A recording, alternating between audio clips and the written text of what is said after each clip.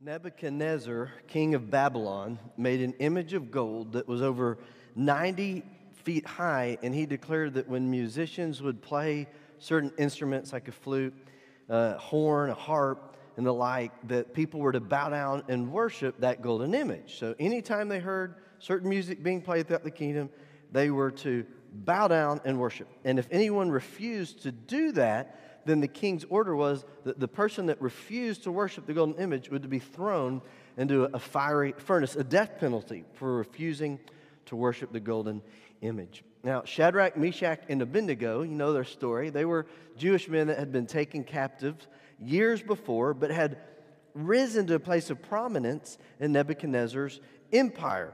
They loved the Lord their God, and they were not going to worship the gods of Babylon, and they especially were not going to worship this golden image. So when Nebuchadnezzar heard that Shadrach, Meshach, and Abednego would not bow down and worship, he called them to himself and he said, "Look, guys, I know that you're good guys and I depend on you and you've risen to a place of importance in my kingdom, but if you don't bow down and worship, you're dead. You will be thrown in the fiery furnace." Just listen to their reply to the king. "O Nebuchadnezzar, we have no need to answer you in this matter."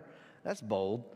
"If that is the case, that they'll be thrown in the fire, our God whom we serve is able to deliver us from the burning fiery furnace. And he will deliver us from your hand, O king."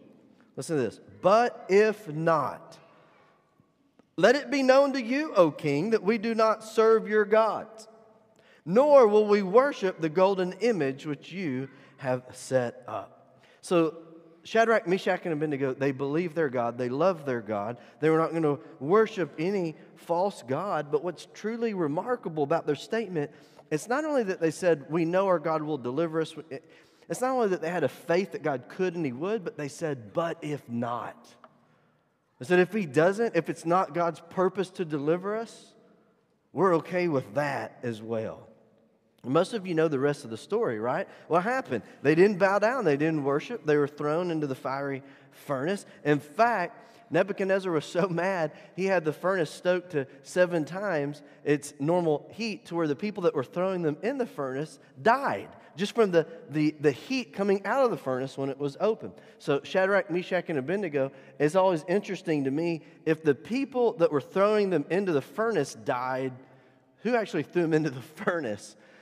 I don't know how that worked out, but they ended up in the furnace, and Nebuchadnezzar, and they were bound, and Nebuchadnezzar looks, expecting to see them burning, but they're just walking around in the fire. But not just 3, there were 4 people. So he says, "Okay, time out. I need to figure out what's going on." So he calls to them from the fire. He says, "Come on out, guys." He's like, obviously that didn't work. When they came out of the fire, their ropes were burned from their hands. They didn't even smell like smoke. Nothing on them was burned. And Nebuchadnezzar's like, what's going on? What he saw was something that looked like the Son of Man walking in the fire with them. And so when they came out of the fire, this is what Nebuchadnezzar said. Nebuchadnezzar spoke, saying, "Blessed be the God of Shadrach, Meshach, and Abednego, who has sent his angel and delivered his servants who trusted in him. And they have frustrated the king's word and yielded their bodies." Again, "But if not, king, we're not going to serve you." The king recognized they believed their God, even to the extent of laying down their lives. They've yielded their bodies that they should not serve nor worship any god except their own God. Listen, my friends, there is something very powerful about a child of God that is willing to lay down their life for Jesus' sake. The world has never had an answer for the believer that is willing to lay it down. The world can't defeat that. The world can't overcome that. But I think that we make the mistake of thinking of stories like Shadrach, Meshach, and Abednego are just about some special set of super Christians. Like, man, they really had it together, and so that's why they were able to do that kind of thing. That's why they were able to have that kind of faith. But actually, that type of faith should be what we would call the normal Christian life. I want you to listen to the words of Jesus in Luke 17:33. Just listen real quick. This is Jesus speaking. He says, "Whoever seeks to save his life will lose it, and whoever loses his life will preserve it." So I had to ask the question of myself this week, how much of my life do I spend trying to preserve my life, trying to keep my life, when Jesus has told me that's the wrong way to go about it? Revelation 12:11, which we'll get to much later. Someone joked today saying that this sermon series should end around Thanksgiving of 2022. We'll see. That may be ambitious, even that. I don't know. But Revelation 12:11 says, "And they overcame him by the blood of the Lamb, by the word of their testimony." And here's the third thing that we often forget. "And they did not love their lives unto death." So why are we not supposed to hold tightly to the things of the world? Why are we to worship God even to the point where it could cost us our life? Why should that be a normal expectation for the believer? Well, Jesus, to me, is the answer to that in at least two ways. First, Jesus came and did what? He came and laid down his life. And then he rose again from the grave, and he looked at us and he said, "Look, what I've done, you're to do. As I've given my life, so should you." But the second reason that we should be prepared for this is that not only did Jesus die, but he rose again from the grave. So for the believer, listen, death is nothing to fear. Death is not the end. Jesus is our end. Jesus is our life. So even if we lay down our life in this world, all that means is that I get to finally see Jesus face to face. So I've titled today's sermon, "To the End." To the end. And we'll be in Revelation chapter 2, verses 8 through 11. Revelation chapter 2, verses 8 through 11. There's just 4 short verses that we're going to cover today. And what I want to do is I want to walk through these verses to really make sure we understand them. Then we're going to apply it more directly at the end. So let's begin with Revelation chapter 2, verse 8. "And to the angel of the church of Smyrna write these things, says the first and the last, who was dead and came to life." So we understand the themes of Jesus being the first and the last, of Jesus being one who was dead and came to life. Those are very important themes of the book of Revelation. We looked at those pretty extensively in Revelation chapter 1. But there's actually a very specific relationship to that with the city of Smyrna that he's writing. Smyrna was not only kind of a beginning and the end type of city in Asia Minor at this time, but it's the only city actually of the 7 also that still has survived to this day. It's the modern city of Izmir. So out of the 7 churches that the book of Revelation is addressed to, that's the only one that is still around. But in 600 BC, the city had been completely destroyed. The city was dead. And so Jesus, the first and the last one who was dead and who was alive, is writing to the city that in 600 BC had died. The city had been destroyed by Attalus, the king of Lydia. But then Alexander the Great came along some 300 years later in 334 BC, and Alexander the Great commissioned that the city be rebuilt. And so by 290 BC, it had been rebuilt. It took many years. It actually was finished by Alexander's successors, and the city became known for its beautiful architecture, and the city was rebuilt in such a way that it became known as one of the most beautiful cities, architecturally speaking, in the ancient world. It began at the sea, and then it went up Mount Pergamos. And as you went up Mount Pergamos, it had a street that was actually called the Golden Street because the way it was built and the way that the sun hit it. And so you go from the sea level up this mountain, the way the city was built, and as the Golden Road, wrapped around the mountain, there were temples built to Greek gods. And so you'd see, and basically it rose to where at the top was the temple to Zeus. So it was kind of the lesser gods building up to the top of the mountain, right? But what happened is if you were below and you looked up at this mountain, it looked like the mountain had a golden crown. If you look at the Golden Street with these temples. and the rock and the stone that was glistening from the temples. So the city of Smyrna was a beautiful city, but it was a city that had been dead and had come back to life. And Jesus says, no, I am the first and the last. I am the one that was dead and has come back to life. And Jesus is writing to the church at Smyrna. Now, let's continue on, chapter 2, verse 9. He says, I know your works, tribulation, and poverty, but you are rich. And I know the blasphemy of those who say they are Jews and are not, but are a synagogue of Satan. Those are strong words, aren't they? What does Jesus mean by that? Well, first, what did Jesus know? What's the first thing he said he knew? He knew their what? Their works, their tribulation, their poverty. The church at Smyrna had been working hard for Jesus, but they were in abject poverty. And here's why. For a Christian in the first century in a city like this, it would have been very hard to belong to any trade guild, to have any sort of business, because each of the trade guilds in a city like this that was permeated with idol worship, each trade guild had their patron god. So like if you were going to be a blacksmith, there was a certain patron god of the blacksmith guild. And if you did not worship that god, the rest of the people in the guild took that as an offense and they blacklisted you. They ousted you. They didn't want to have anything to do with you. So for a believer, for a Christian in a city like this that is filled with idol worship, they would have been blacklisted. They would have been blackballed. They would have been outcast. They would have been unable to make a living. But on the other side of that, there was a heavy Jewish population in Smyrna, and the Jews originally, the Jews were an approved religion of Rome. So when the Romans looked at the Jews, they looked at them as a conquered people, but they looked at them as a people that they said, okay, your religion's approved, it's not a threat to us, so you don't have to participate in our Caesar worship or idol worship. You don't have to do that. They just kind of allowed the Jews to have their own religion. So when Christians first came on the stage, on the scene, when the Christianity was really bursting forth, what we saw in the book of Acts chapter 2, Rome looked at these Christians as just a sect of Judaism. So they thought, oh, it's just kind of an offshoot of one of our approved religions. It's okay. But then Rome began to hear about this King Jesus that these Christians were proclaiming. And this King Jesus that was going to return and establish his kingdom.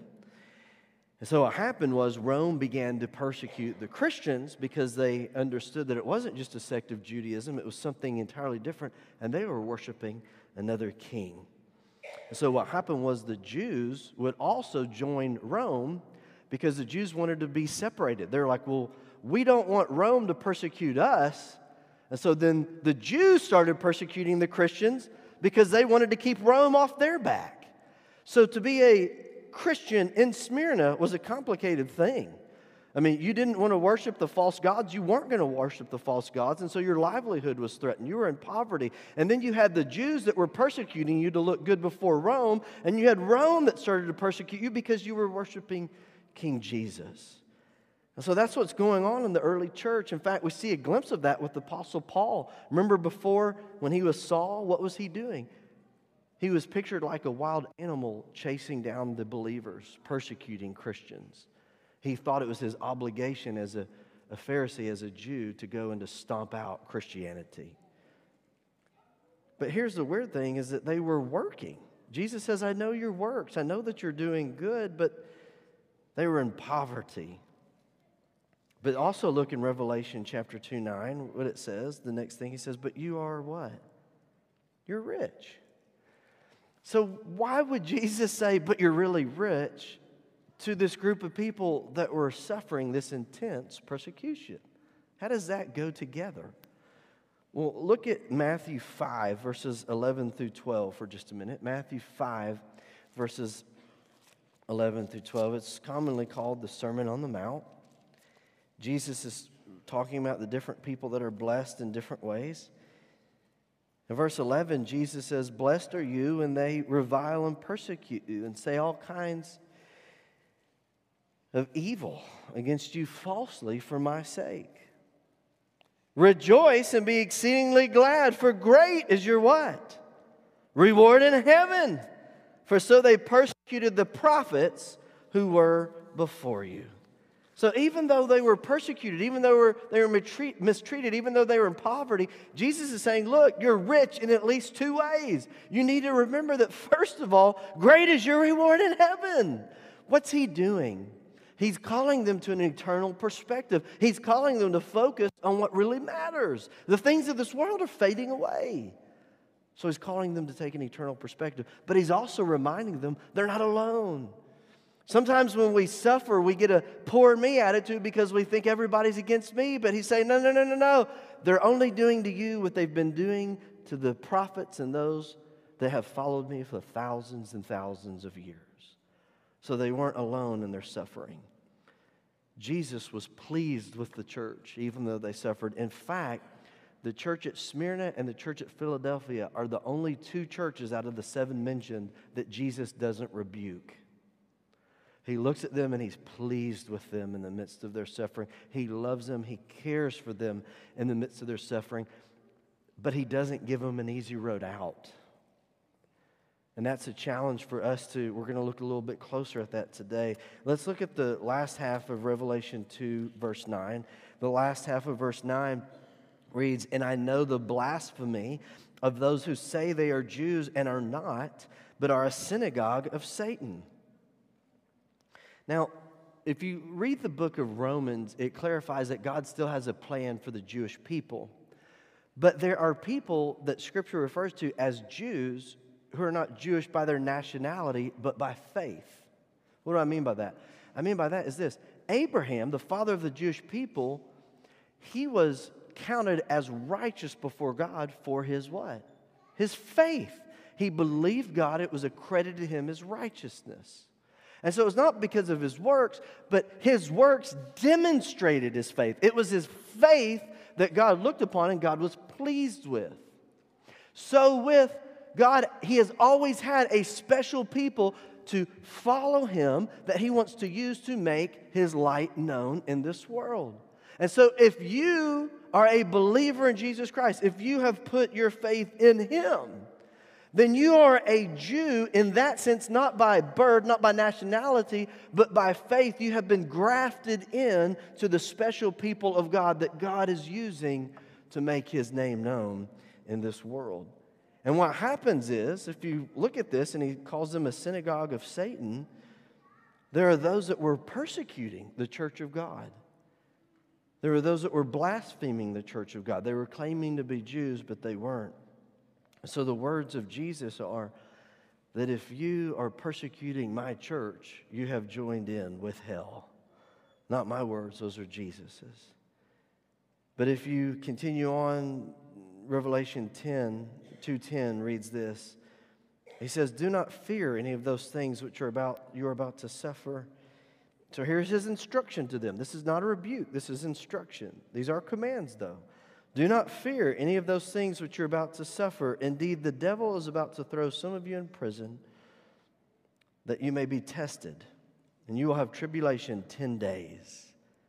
Now look at this.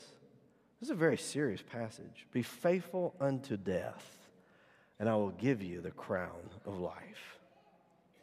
There are two commands in this verse. The first is do not fear. He's speaking to a church that's being persecuted, and his first command to them is do not fear. His second command is be faithful. Be faithful unto death. And what are they promised? You know, this when we're talking about verses where we'd go to find a lot of hope, this isn't one of those, you're not going to have this crocheted on your, living room wall right here, right? But what are they promised? They're promised persecution unto death. Second, what are they promised? They're promised a reward on the other side of the persecution. What are they promised? A crown of what? Of life. Only the one who is dead but is now alive can look at you and say, look, on the other side of death, there is life. Only a believer in Jesus Christ can stare death in the face and say, you are not the end of me. The church at Smyrna, they had already been persecuted. They were already in poverty. And what did Jesus promise them? More! He said, I know your works, I know your persecution, I know your poverty, and guess what? There's more to come. And in fact, there's more to come to the point that you're going to be tested, you're going to be thrown in prison by Satan, and some of you will die. You're going to spend 10 days in prison. And some people speculate, what does the 10 days mean? I don't think that we need to make too big a deal about it. The text doesn't make it real clear. But we do know in the book of Revelation, numbers like 10 and numbers like 12, they usually stand for perfection or completeness. So I think, this is just me, I think what Jesus is saying is you're going to be thrown in prison for 10 days until the time that I deem it to be completed is done, and then you'll be released. But some of you will die. And Jesus is saying, and that is a part of my perfect eternal plan. Again, what were Jesus' commands to them? You're about to suffer, you're about to die, but what were his commands? Don't fear, be faithful unto death. Does that seem fair? I mean, there doesn't seem like there's a lot of encouragement in that, at least, right? I mean, I don't know. I mean, does that seem, if you're already struggling and there's more to come, does it seem fair for Jesus to go, but don't be afraid and be faithful unto death? It almost seems like a suck it up buttercup kind of message from Jesus. Where you go, why would he say something like that to them? That seems harsh. What's going on with that? I had to reflect on that this week, and here's what I came up with. I think that if we struggle with Jesus demanding this of his church, it doesn't reveal a harshness in Jesus. It reveals how attached we have become to this world. It doesn't expose some injustice in the character of God. It reveals how much we've lost sight of eternity. This isn't the end game. We're just passing through. We are citizens of heaven. The presence of Jesus is my home. This is just a place that I'm staying for a little while. And so if we read verses like that, and we have a hard time with it, really it just reveals how weak our Christianity has become. Because I think what Jesus was doing is he was being a good coach. What does a coach do when it comes down to fourth quarter and the game's gotten hard and people are tired? Does the coach go, well, you've played good for 3 quarters. We'll just call it a game. No! You'd say he's a bad what? A bad coach. That's terrible coaching. Here's what Jesus is doing. He's being a good coach. He's going, Smyrnans, you've done well. Smyrnans, you're being persecuted. I know it. I know your persecution. I was persecuted. Smyrnans, you're in poverty. I know your poverty. I was in poverty. Smyrnans, I know you're being misunderstood and blasphemed. I know it. I was there. Smyrnans, I know your pain. I know your sorrow. I've experienced it firsthand. I know it. Smyrnans, hold on unto death, because guess what? Just like I died and I rose again from the grave, Smyrnans, I am preparing a victory party for you.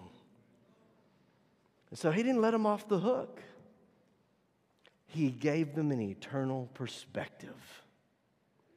And when we have a problem with that, it just reveals how weak we've become. But in another nod to the city of Smyrna itself, Jesus promises them what? A crown of life. And so the Greek word that we translate here as crown, it's not actually a crown. There are at least two different words for crown. One would be for royalty. That's not the word that he uses here. It's the victor's crown. And they had games like the Olympic Games in Smyrna. They were well known. So when he's talking about you endure to the end and you're going to receive the victor's crown, they knew what that meant. They knew you finish strong, you win, you overcome, you get the crown. And Jesus is saying, look, you endure to the end. And there's a double meaning there, because not only would they receive the victor crown like in the athletic games, as they walked around the city and they saw that crown on the mountain, they could be reminded that King Jesus has so much more in store for me.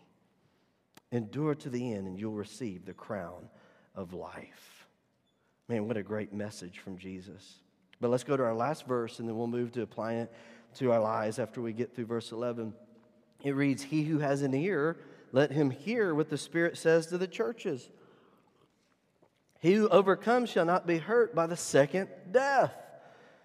So as with his message to the Ephesians that we saw last week, it's Jesus and the Spirit speaking to the churches. And the message was to what? To overcome, to struggle, to prevail in the strength Jesus supplied, and realize that as you overcome, the second death will have no power over you. So what's the second death? What does that mean? Well, turn to Revelation 20 for just a minute, and you'll see what the second death is.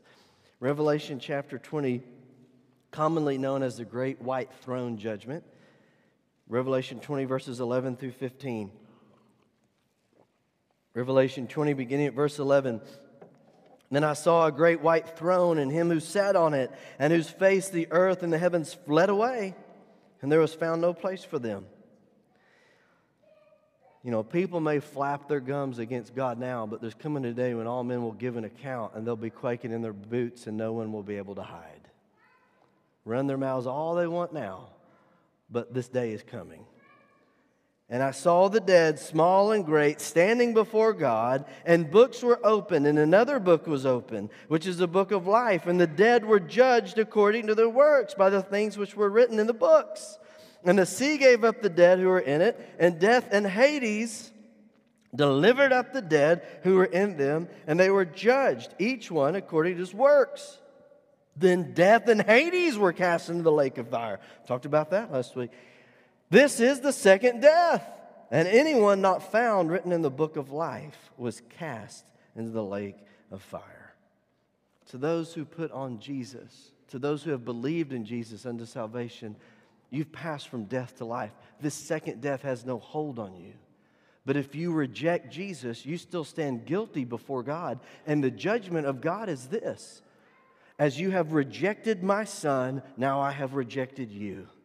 And to spend an eternity separated from God is to spend an eternity in hell. So how do we apply this to our life? That's a serious message to the church at Smyrna, isn't it? I mean, that is a heavy passage. So how do we apply this? Well, I have three things. They're going to kind of stair-step. They'll go together. The first, control is an illusion. Number one, control is an illusion. Do you know what an illusion is? Magicians make a living off of this. They trick you. You think one thing is happening, but something else is happening altogether.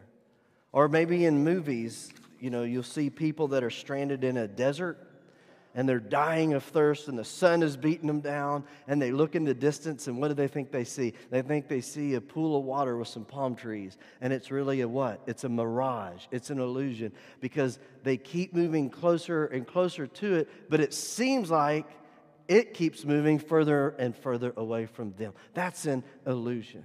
Look, control is something that we want, but it is an illusion. In fact, we have an unsettling amount of control over our own lives. We really don't want to admit it. But for a believer, true freedom is not gaining more control. It's actually letting go of control and falling more fully into the arms of Jesus. And so, if you're a believer in Jesus Christ, I want you to understand your life is not in your hands anyways. You're already in Jesus' hands. The question is, are you doing this like you're sitting in a hot leather seat on a Texas, summer afternoon? Are you sitting in his hands going, trying to maintain control? Or do we let go like that nice lazy boy on a Sunday afternoon when the Cowboys are on and just kind of let it go and relax into the arms of Jesus? You see, if you're a believer, you're already in his hands. The question is, are you fighting him or are you resting in him? The church in Smyrna was doing good things.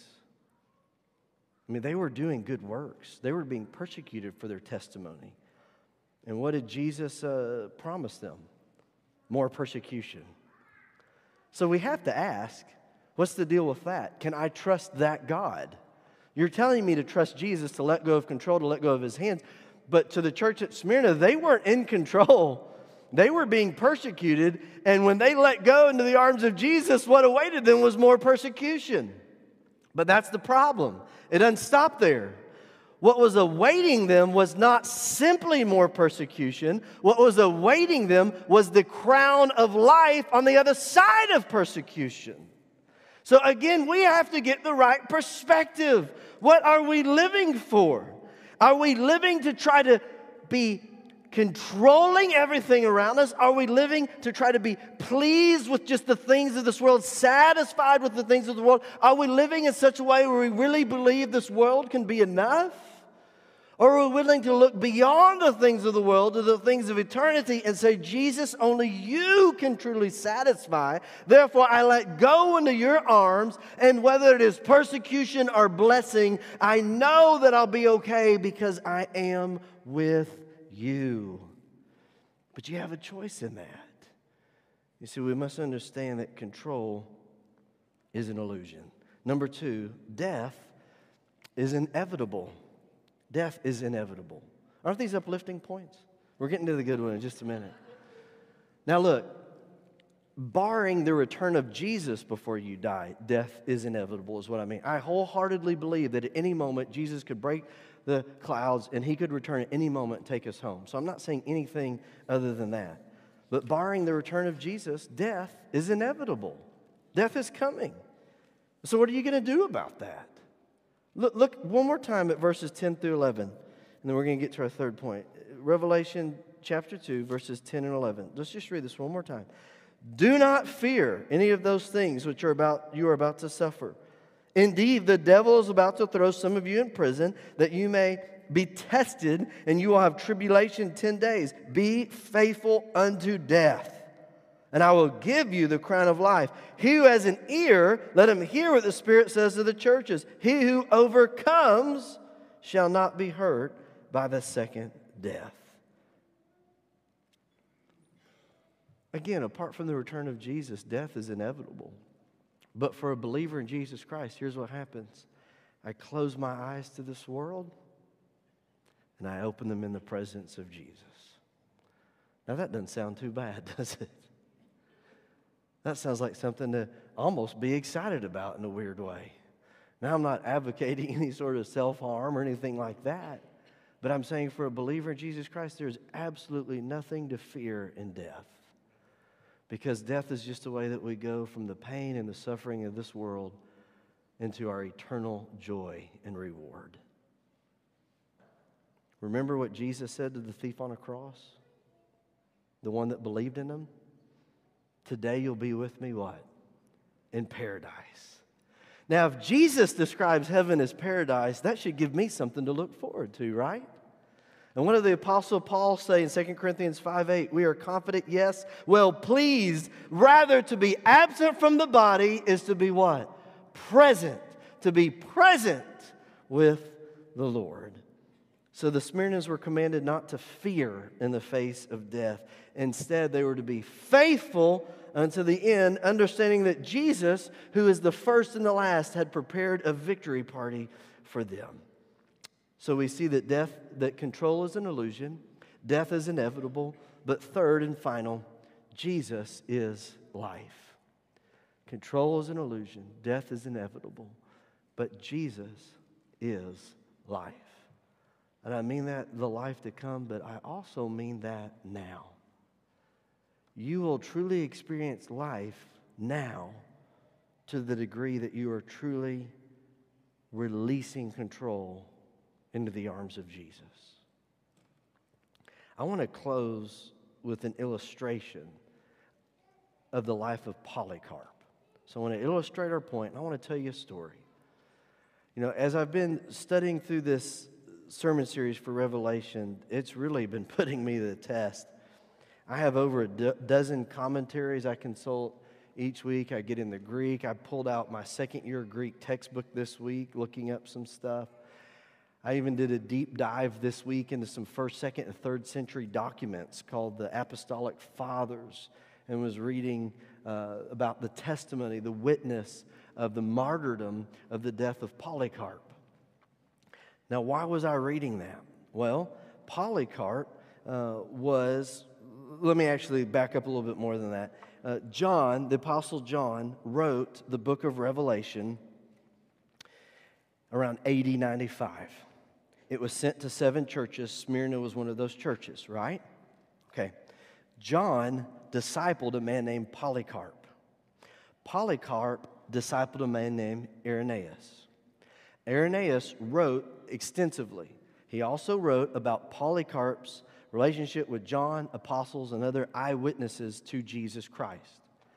So as John was advanced in age, as he was writing the book of Revelation, as he was about to die, he was the last living apostle, but Polycarp was one of John's disciples. So Polycarp was kind of like the next step, the next link of the early church back to Jesus and the eyewitnesses of Jesus and all that. Y'all with me on that? Polycarp became the bishop of, guess what? Smyrna. Polycarp, disciple of John, became the bishop of Smyrna, the letter that we've just been looking at. Now here's what also happened. In AD 155, Polycarp was burned alive at the stake. The Jews in the town had excommunicated the Christians. The Jews didn't want to be associated with the Christians because they were afraid of Rome. Rome began calling the Christians atheists because the Christians wouldn't bow down and worship Caesar, who they believed to be a living God. And so the noose continued to tighten on the early Christians, the early church. Persecution arose greater and greater and greater. And this is historical fact. These are extra biblical accounts. These are historical documents. And I want you to understand the picture that we have here. We have the Apostle John writing the words of Jesus to the church at Smyrna. And here's what's going on. As Polycarp was burned alive at the stake at AD 155 for his testimony in Jesus Christ, he was given an opportunity to recant. The local governor said, just deny Jesus and worship Caesar. And Polycarp said, I have served him for these 86 years and he's done me no harm. How can I deny him now? That was his testimony. In fact, they were going to nail Polycarp to the stake so he wouldn't jump out of the fire. And he said, no, my love for the Savior will restrain me. You don't have to nail me to the stake. Polycarp loved Jesus. He served Jesus. He gave his life for Jesus. And when he said, these 86 years have I served him and he's not failed me yet. If you do the math, we know for certain that Polycarp was a part of the church of Smyrna that received this letter, the book of Revelation. And there are very good odds that he was old enough to actually be the leader of the church of Smyrna by this time that would have taken the book of Revelation and read it to the church. And so you have Polycarp, the disciple of John, receiving the book of Revelation, reading it. What's the message? Do not fear the things you're about to suffer. Be faithful unto death, and you'll receive the crown of life. And what happened years later? Polycarp taken, put in the midst of a fire, given the opportunity, recant, this is your last chance. And his response, no, Jesus is my life. And as they lit the flames, Polycarp's life wasn't taken. He simply stepped from this world into his eternal reward. He experienced life far greater than anything we understand. But my friends, control is an illusion. Death is inevitable. But Jesus is life. Not just life to come, but the life that we need now. If you have never put your faith in Jesus Christ, you may be living, but you're not yet alive. Jesus Christ has a life for you that is beyond what you can even understand in this moment. But if you will turn from your way and look to Him, believing in Him, trusting in Him, He has promised to forgive you of your sins, to fill you with His Spirit, to truly make you alive. But to reject Jesus will be to stand before God on that day and to receive the second death. to hear the words, "Depart from me, I never knew you." Aren't you glad that we serve a God who was dead and yet now is alive? And then he turns and he looks at us and he says, "Don't fear death. In fact, be faithful unto death, because on the other side," I want you to picture this. On the other side, Jesus is saying, "I have a victory party prepared for you." My friends, that gets me excited. I cannot wait to see. My mom has the gift of hospitality. She was always figuring out ways to throw birthday parties and do things that were a surprise to me. And she got me pretty good. But those parties of experience, maybe you've been to parties for people, retirement parties. Maybe you've been to wedding anniversary parties where you've surprised somebody and the look on their face. And those parties that they so appreciate, those pale in comparison to what Jesus has provided, to what Jesus has prepared, to what Jesus is looking forward to celebrating with his children. Would you please stand with me? My prayer as we close today is that we could be like what the children were challenged to be, a people that look beyond this world into the things to come, the things of eternity. Not that we're no earthly good because we're so focused on eternity, but I think as we're focused on eternity, we'll be able to live life right. It's when we're so focused on this life that we don't live it right. We're holding on to it too tightly. We make poor decisions. But it's when I let go of the things of this life I can actually live, because I'm living for what's to come. If you've never put your faith in Christ, our invitation is simple. Do so today. Turn from your way, look to Jesus, experience his life. Believer, do not fear the things that are to come. Be faithful unto death, and you will receive the crown of life. I'm going to pray. We're going to sing. As God leads, you respond. Lord Jesus, we love you. We thank you for your goodness to us. We thank you for your word. We thank you that you're faithful to your word. We pray now that as your word has gone forth, that you would continue to stir our hearts to move, to do what only you can do, and to bring glory to your great name. We ask it in Jesus' name. Amen.